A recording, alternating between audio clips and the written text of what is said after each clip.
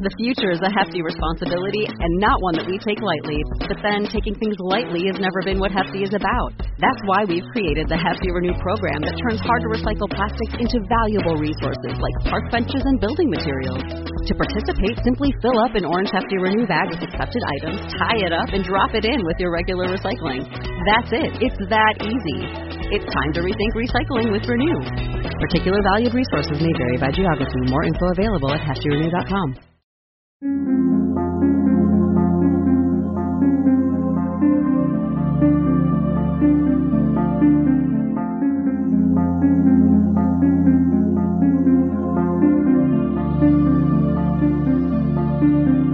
History tells the story of the world and of our lives. Sometimes that history goes bump in the night.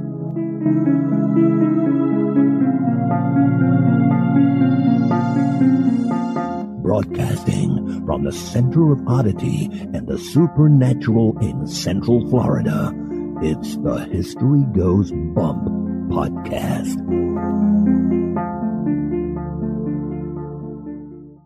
Hello, you spooktacular people. Welcome to this 469th episode of the History Goes Bump podcast, Ghost Tours for the Theater of the Mind. I'm your host, Diane. And this is Kelly. Kelly the sick one. Yes, indeed. So her voice is going to be a little bit off on this one, and you may hear a little bit more of me rather than Kelly, but we're glad that you are on the other end of what we think is probably the flu. I don't know. I had you in bed for 3 days. Yeah, it's been a lot of years since I climbed up above 103, but I'm on the rebound now. And you're not talking age, you're talking fever. I'm gonna beat you. You give me fever. Boom, boom. Well, anyway, on this episode, we're talking about the Western Lunatic Asylum of Virginia, and this one is very different than a lot of the asylums that we've talked about before. Most of them had a Kirkbride system, the way the buildings were set up. This wasn't built that way, and today it actually runs as a hotel. And since we're covering it on the podcast, it clearly has some rumors of hauntings going on here. And this location was suggested by our listener, Cara Danelle.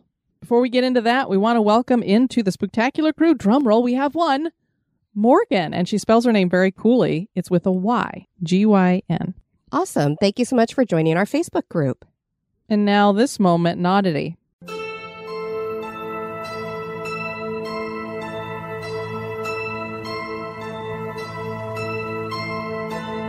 Many of us have enjoyed one of the various Cirque shows which incorporate acrobatics and sometimes death-defying feats.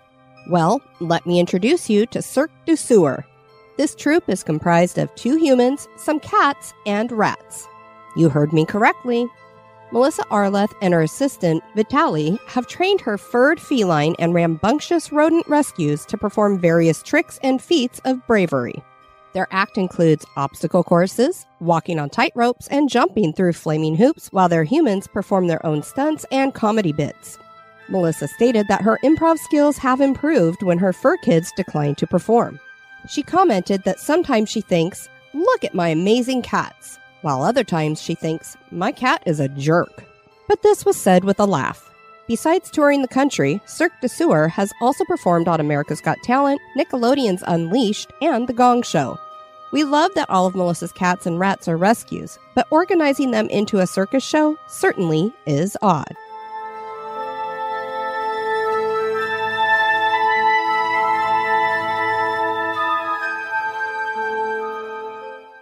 Grab your slippers, hot chocolate, flashlight, and maybe even that baseball bat. And now, this month in history.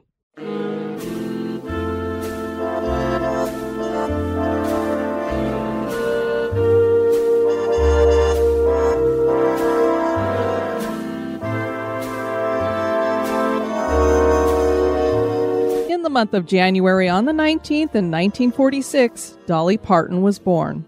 Dolly Parton is most well known as a country singer, but she's proven through the decades to be a woman of multi-talents. And she's considered a national treasure in much the same way that Betty White was, because she is just a sweet woman and a good person. Parton was born in Tennessee along the banks of the Little Pigeon River in a one-room cabin to a family she described as dirt poor. She started singing in church when she was 6 and received her first real guitar when she was 8. She began performing as a child and appeared on the Grand Ole Opry when she was just 13. She moved to Nashville in 1964, the day after she graduated high school. Dolly made her album debut in 1967 with Hello, I'm Dolly. Today, she has sold more than 100 million records worldwide, with 25 singles reaching number 1 on the Billboard Country Music Chart. She has written over 3,000 songs and won 11 Grammy Awards. Dolly jumped into acting as well and received a Golden Globe nomination for Best Actress for the movie The Best Little Whorehouse in Texas. Last year, 2022, she was inducted into the Rock and Roll Hall of Fame. Her greatest achievement is her philanthropy, which has been focused on East Tennessee where she grew up. What is your favorite Dolly Parton song? Mine is Here You Come Again. I really enjoy that song that she does, Coat of Many Colors.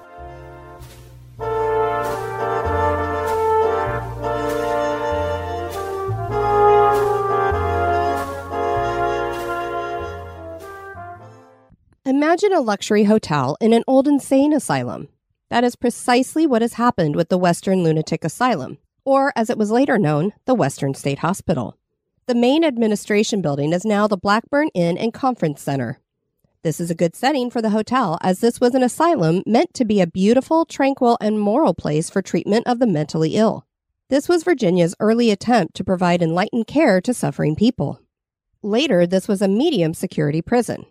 Today, it stands as a possibly haunted hotel and complex of condominiums. Join us as we explore the history and hauntings of the Western State Hospital.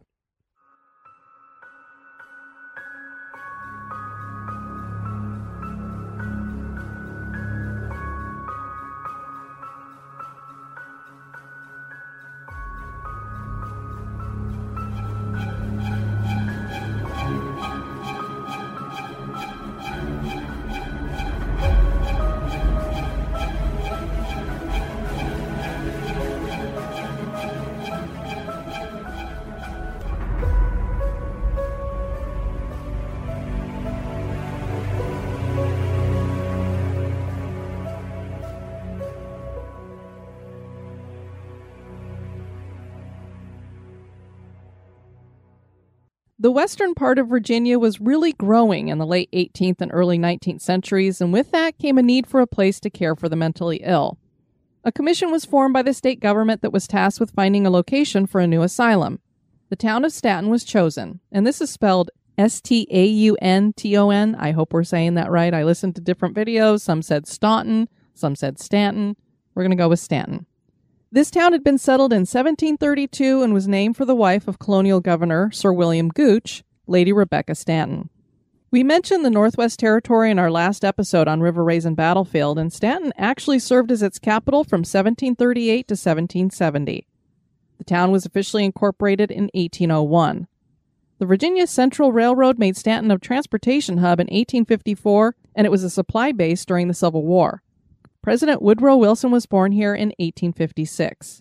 Staunton, Virginia managed to escape much of the destruction that the state of Virginia suffered during the Civil War. So many 18th century structures still exist, including the Western State Hospital. The antebellum asylum is thought to be one of America's outstanding and best preserved early institutional properties. The hospital was first known as Western Lunatic Asylum of Virginia. The main administration building is known as Building 12, and construction was completed in 1828. Baltimore architect William F. Small designed the building, and the builders included George W. Wall, John Hannon, and William Good. The building is made of brick done in a Flemish bond, which means you have a long brick and then a smaller square brick side by side. Stretcher bond just does long bricks. The English bond has a row of long bricks and then a row of small square bricks. Kelly, I always throw this stuff in because that interests me. It may bore the listeners, I don't know. But when I see Flemish bond bricks, I'm like, what does that mean? And so then when I looked it up, I was like, well, what is the difference with these other ones? To me, Flemish bond is usually what you mostly see, is the big long brick and then the short brick next to it. I've never seen one that has a long row of bricks on top of a small square of bricks, which is an English bond. So it's probably because I've never been over to England. Perhaps. The center of the building rises 3 stories and has an octagonal cupola on top surrounded by a sheaf of wheat balustrade. This is a long building, and the most distinctive features are Greek Ionic porticos that flank the building and one at the center entrance. So it's like you have 3 of these Greek Ionic porticos on the front of the building that you can see. There's 2 on the wings, there's 1 on each wing, and then 1 in the middle. Right. The interior was built to be beautiful and elaborate as well, with round arch openings, molded keystones, and fan lights with geometric tracery. The doors to patient rooms had small hinged openings so that patients could be observed. Staff apartments were up on the 3rd floor. In 1844, heating went from just stoves and fireplaces to a hot air heating system for the wings. And so this is very different than when we talk about the Kirkbride buildings, which is basically this big building that just wheels off into all these other buildings. This looks more like what I would say would be a government building from back during the federal period and stuff. In the 1830s, architect Thomas R. Blackburn was hired for an expansive renovation. Blackburn was a protege of Thomas Jefferson, and so he added many Jefferson-esque design elements. These included a handcrafted spiral staircase leading to the cupola, and that is gorgeous. I will try to get pictures of it for you guys on Instagram. I love spiral staircases, and this one just looks wonderful. So this leads to the cupola and the rooftop veranda, spacious room wings, and beautiful gardens. More buildings like the large wards known as Building 7 and Building 31 were added until the complex reached its present form in 1851 with the addition of a chapel known as Building 13. Should you be putting a chapel in Building 13? I don't know. Maybe not. This made Western State Hospital the 2nd largest asylum in America at that time. The large wards were designed by Baltimore architect Robert Carey Long, Jr. Building 31 was built by William B. Phillips in 1842. An octagonal cupola graces the roof of that building as well. The 2nd floor housed the patient dining room. Alterations were made in 1848. Building 7 is the largest building on the property and was built in 1840 by Lushbaugh and Grove. This one is 4 stories tall, most of them are 3, and also has an octagonal cupola, and the building forms a U shape. The chapel started off as a dining hall and was built in 1843 and was designed by Thomas Blackburn. The actual chapel was up on the 3rd floor and wasn't in use until 1851 and could accommodate 350 people. The ceiling was arched and frescoes covered the walls with Gothic stained glass windows that represented different scenes from biblical history.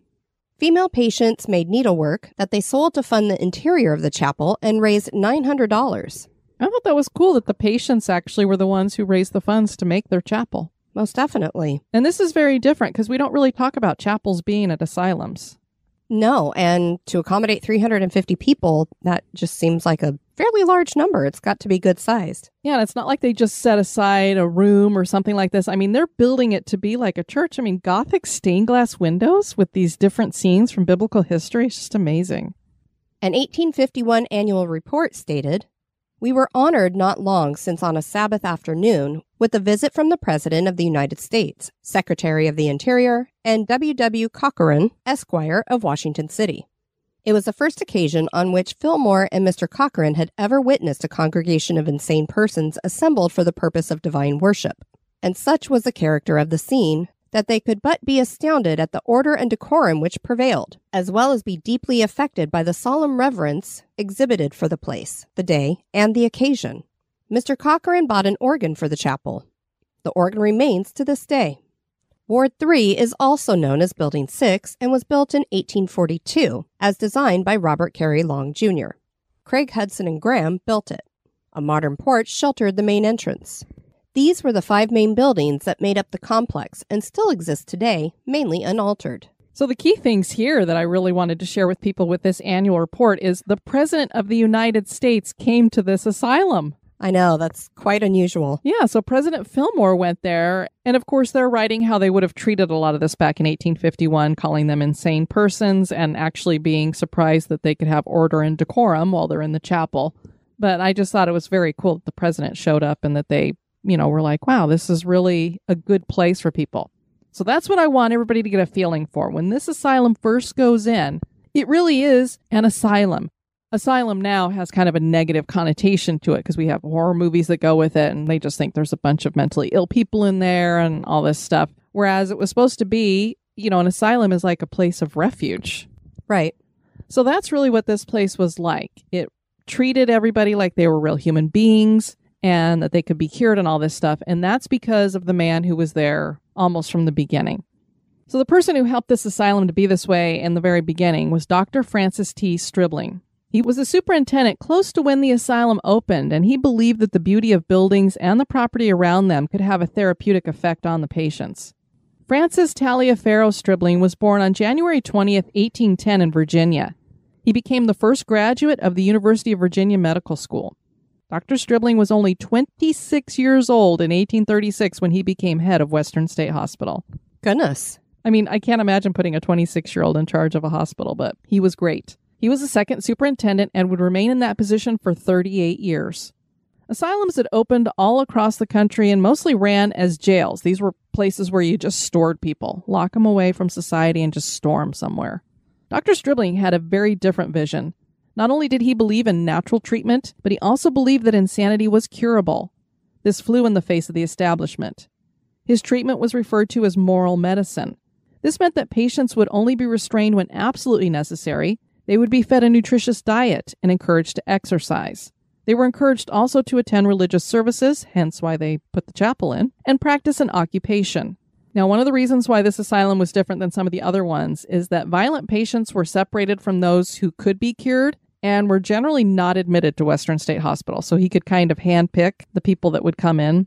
So, of course, they are going to do better if you don't have to deal with the ones that are violent or there's just nothing you can do for them. Sure, that definitely helps improve the environment. Yes. This caused some bitter disputes with other doctors. Stribling helped revise Virginia law as to the care of the mentally ill. And he was a good friend and advisor to Dorothea Dix, who was an advocate for the mentally ill and had a hand in the founding of 30 hospitals for the treatment of the mentally ill. Stribling also helped found the American Psychiatric Association. That's not what it was called when it was first founded, but it was the precursor to that. A lot of people have probably never heard of this man, and he is very involved with treatment of the mentally ill. Well, now they will have heard of him. Yes. As they should. A poem he wrote in 1838 goes, "When does a man so urgently require the aid of a rational fellow being, to guide his footsteps as he wanders thus in mental darkness? Or when does he so much need the knowledge and guidance of others, as when his mind is a wild chaos, agitated by passions that he cannot quell, and haunted by forms of terror, which the perverted energy of his nature is perpetually calling into being, but cannot disperse?" Dr. Robert Hansen, superintendent of Western State Hospital, wrote in 1967, "In an age of the common man, Dr. Stribling possessed an uncommon and profound knowledge of human nature and the importance of human relationships. He believed that the drives, interests, and needs of the insane were the same as those of others, and that satisfaction of them through human relationships would help restore their reason." Dr. Stribling was a remarkable man who died in 1874. During Dr. Stribling's tenure at the hospital, the grounds resembled a resort. They even called it that, basically. It was the Western State Resort kind of thing, with terraced gardens and mountain views from the rooftops. And they built the rooftops so that they could go up on them and walk around because he wanted them to get this feeling of being in nature. He knew that it would be curative to them. I mean, if you think about it, it could be very peaceful to you, and getting the sunlight is good for you. And now a little break for a word about one of our sponsors. The future is a hefty responsibility and not one that we take lightly. But then taking things lightly has never been what Hefty is about. That's why we've created the Hefty Renew program that turns hard-to-recycle plastics into valuable resources like park benches and building materials. To participate, simply fill up an orange Hefty Renew bag with accepted items, tie it up, and drop it in with your regular recycling. That's it. It's that easy. It's time to rethink recycling with Renew. Particular valued resources may vary by geography. More info available at heftyrenew.com.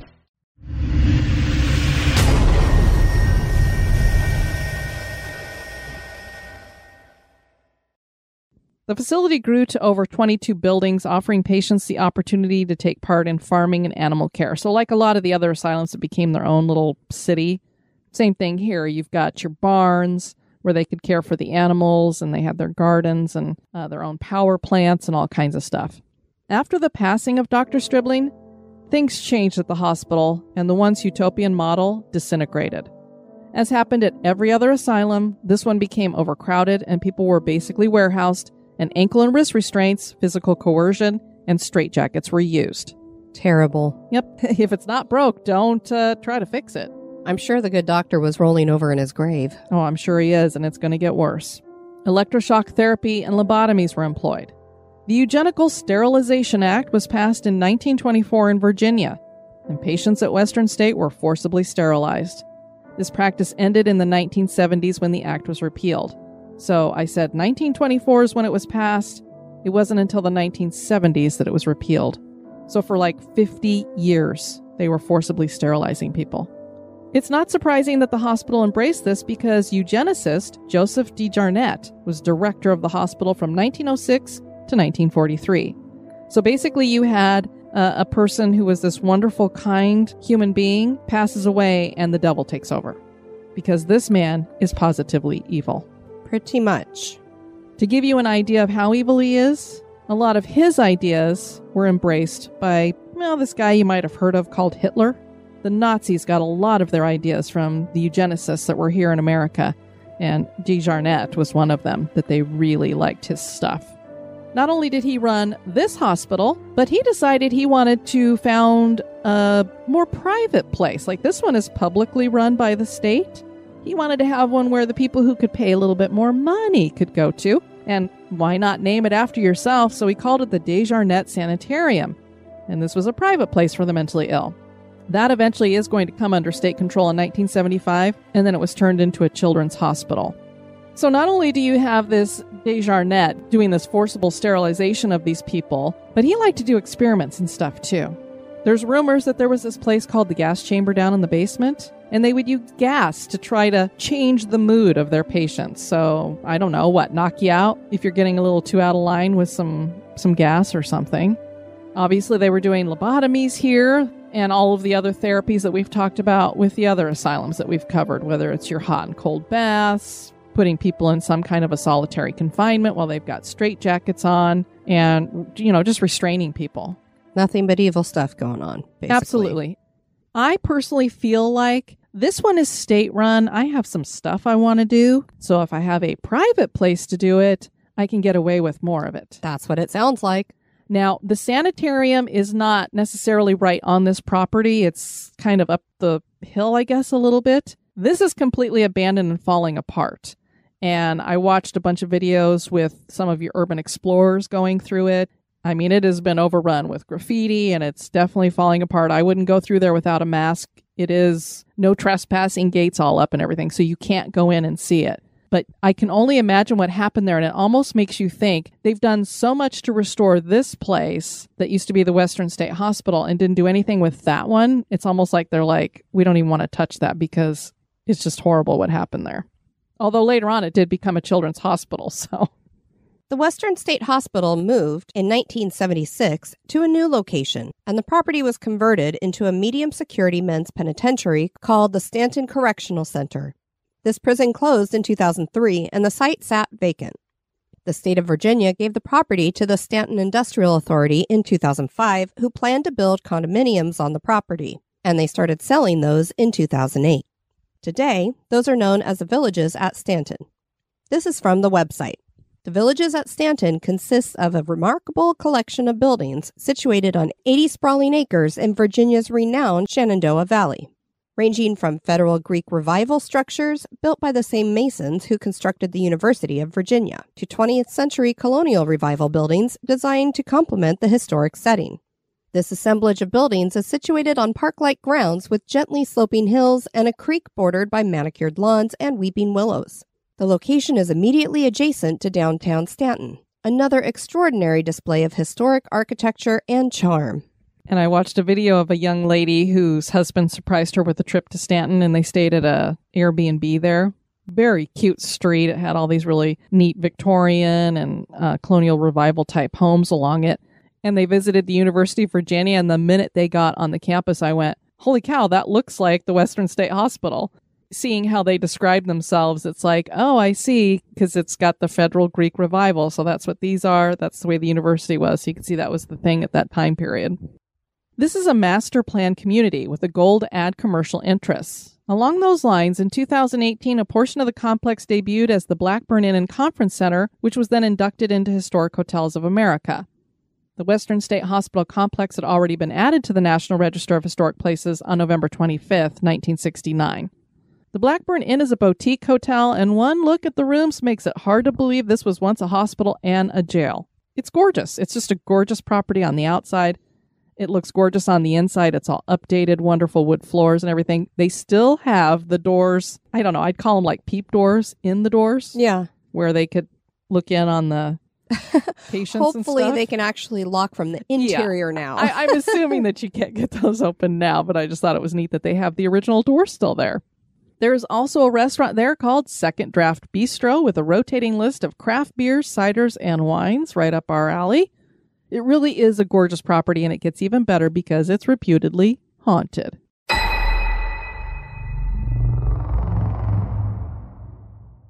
The main spirits here are thought to be the patients, or should we say the victims, of Dr. Desjarnette. The man tortured many people, and their disembodied screams are said to echo through the hallways occasionally. There are disembodied footsteps, and doors open and close on their own. The abandoned building that he had named for himself, the Desjarnette Sanitarium, is said to be haunted by Desjarnette himself, and also has disembodied moans and screams. No one's allowed to visit now, but before it was boarded up, many people reported weird experiences. It is said that shadow people guard the building. The story is told about a little 5-year-old boy who was abandoned here, and he lost the ability to talk and walk and was confined to a wheelchair. A member of Fife Paranormal had worked there on security, and he heard the unmistakable sound of a wheelchair behind him. And when he turned around, there was nothing. He continued walking, and this is outside. And he again heard the sound of a wheelchair, but he could hear it like it was on the gravel, which again blows my mind. You can't see anything, but it has enough substance to it that it's making the gravel make a noise. How does that happen? I don't know. It's very interesting. Again, he turns around and there's nothing there.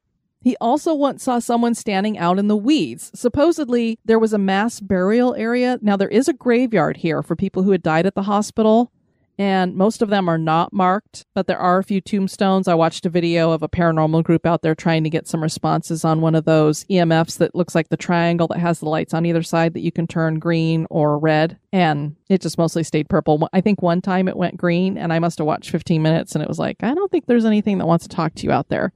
But anyway, there was also supposedly this other like mass grave area that was for the sanitarium. And now there's a golf course there. But part of it has been overgrown with these weeds. So he sees someone standing out in the weeds.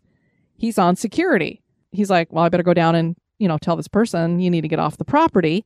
He gets down to where this figure had been. He sees the weeds move fast towards him. So he's not even actually seeing a figure anymore. It's just like when you're watching the wind blowing. So the weeds are coming at him like whoosh, like something's speeding by. And then they stop moving and there's no one there. Then he looked down the main path and sees a 6-foot shadow that then slid into the weeds in what he described as an inhuman way. So I don't know if it like slithered into it like a snake or what. But to me, it is just bizarre. And he didn't say what time of day this is. So I don't know if he saw what looked like a shadow figure out in the weeds at night. And that's why he didn't really see anything coming at him, but he could see the weeds moving. And then he sees this other shadow that goes into the weeds, or if it was during the day. Either way, it's going to be very creepy. He also had heard people say that they saw objects levitating inside. Oh, wow. That's the Desjarnette Sanitarium, which I'm not surprised that they've got crazy stuff going on there because of all the who knows what happened there. Very terrible things. Melissa Battle wrote this comment on a video about the Desjarnette Sanitarium. I recently stayed at the hotel behind this building, and you could definitely feel evil.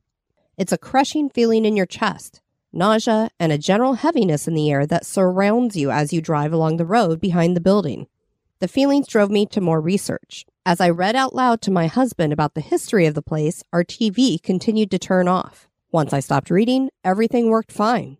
I also took some pictures of handprints on a second-story window within the stairwell, which can only be reached by a ladder from both sides. These appeared to be in the dust on the inside of the window near the top, and small in size like a 5 to 6-year-old child's. So I'm going to guess that those are probably from the time that it was a children's hospital. At least I hope. I hope they didn't have children in the asylum, but who knows back then. One of the spirits thought to be at Western State Hospital could be Sarah, who was an Irish immigrant who was brought to the asylum after killing her abusive husband. After she got to the hospital, she killed 2 guards. I mean, I could see, you kill your abusive husband, you've had enough, but I'm not sure what was going on here that she killed 2 guards. So her treatment was, we're going to lobotomize you. So she was lobotomized and locked in a room where she was simply fed until she died. There are rumors that 2 construction workers disappeared while on the job doing renovations. They were never seen again, and their bank accounts were never touched. Wow. Did the hospital take them? Did ghosts? I mean, where did these guys go? Of course, I couldn't find any police reports that would back that up. Even stranger is the story about an intern from James Madison University. He was part of a group of 4 interns that were assisting in sorting records at the hospital. One day, he was found dead, facing the corner with a file in his lap. Again, I could not find a newspaper article about that, but what in the world happened? I'm curious as to whether he had issues with what was going on there, started to speak out about it, and they took him out. Yeah, I mean, sometimes we blame things on something supernatural, and it could have been very physical. Yeah, you need to shut up because we don't want the world to know what happened here. Yeah, the man was evil. And if you're going through those records, Lord only knows what they say.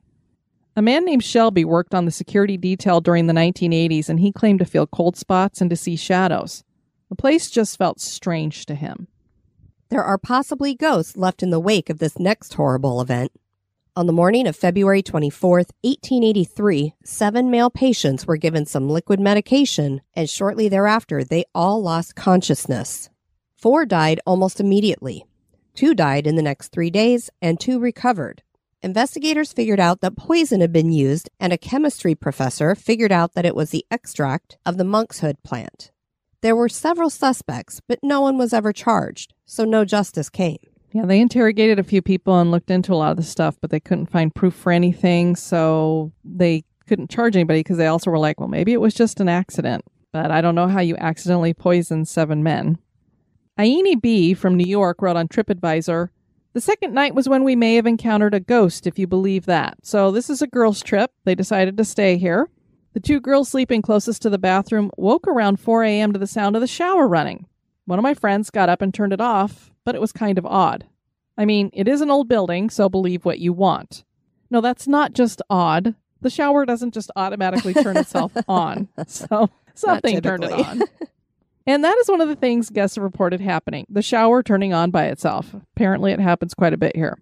And again, this has been renovated. So the piping, everything has been changed out. So it shouldn't have some weird plumbing issue, because we do know sometimes faucets can turn themselves on when you have these plumbing issues, but there shouldn't be that going on with these showers. They're not old anymore. Exactly. I was just going to make that same point.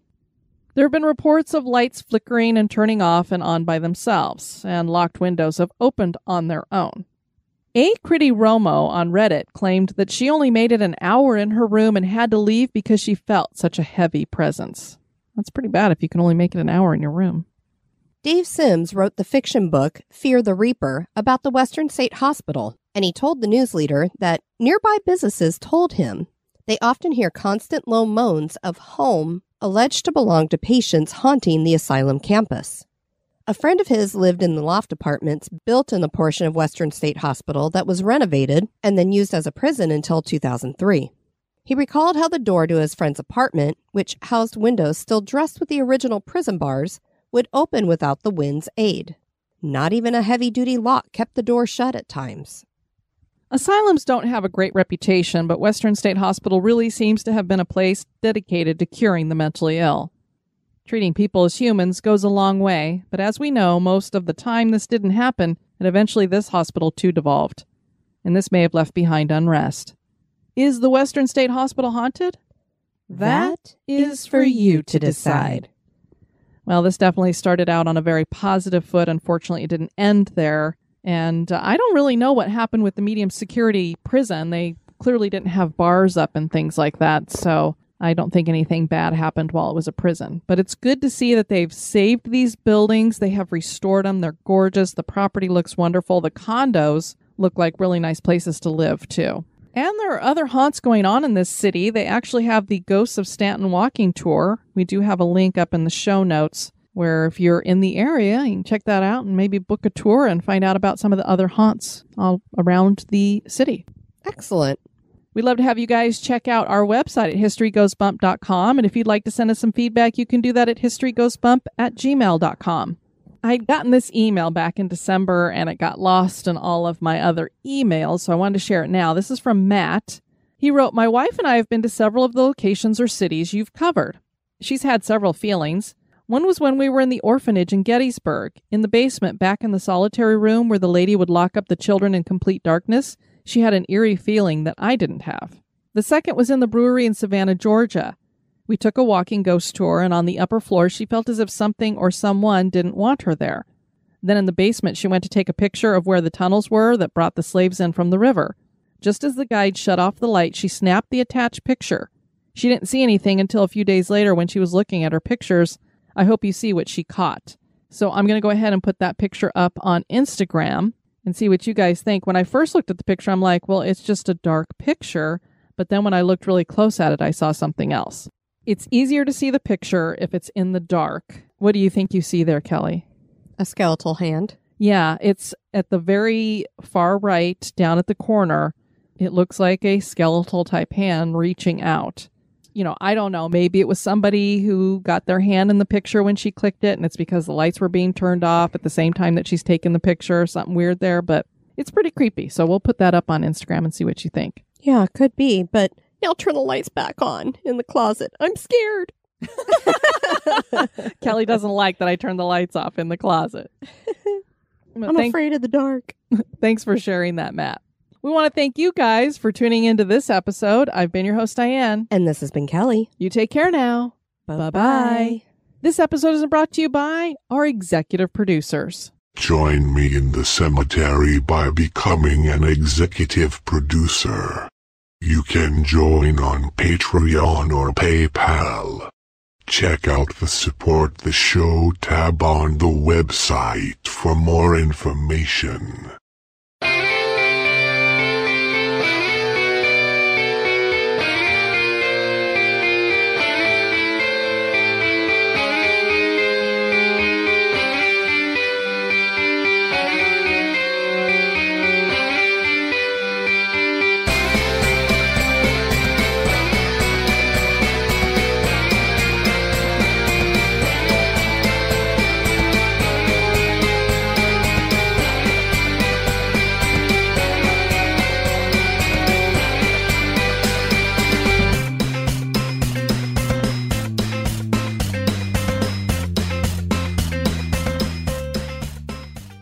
Her greatest achievement is her Philanthropy. philanthropy. I can never say that word right. It's just like shoulder for me. It's like shoulder and soldiers, and I just have certain words that just can't do them.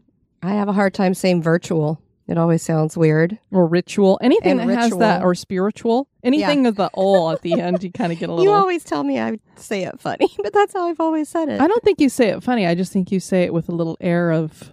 A little bit of your own sophisticated... Is my pinky up in twirl. the air Yes. when I say it?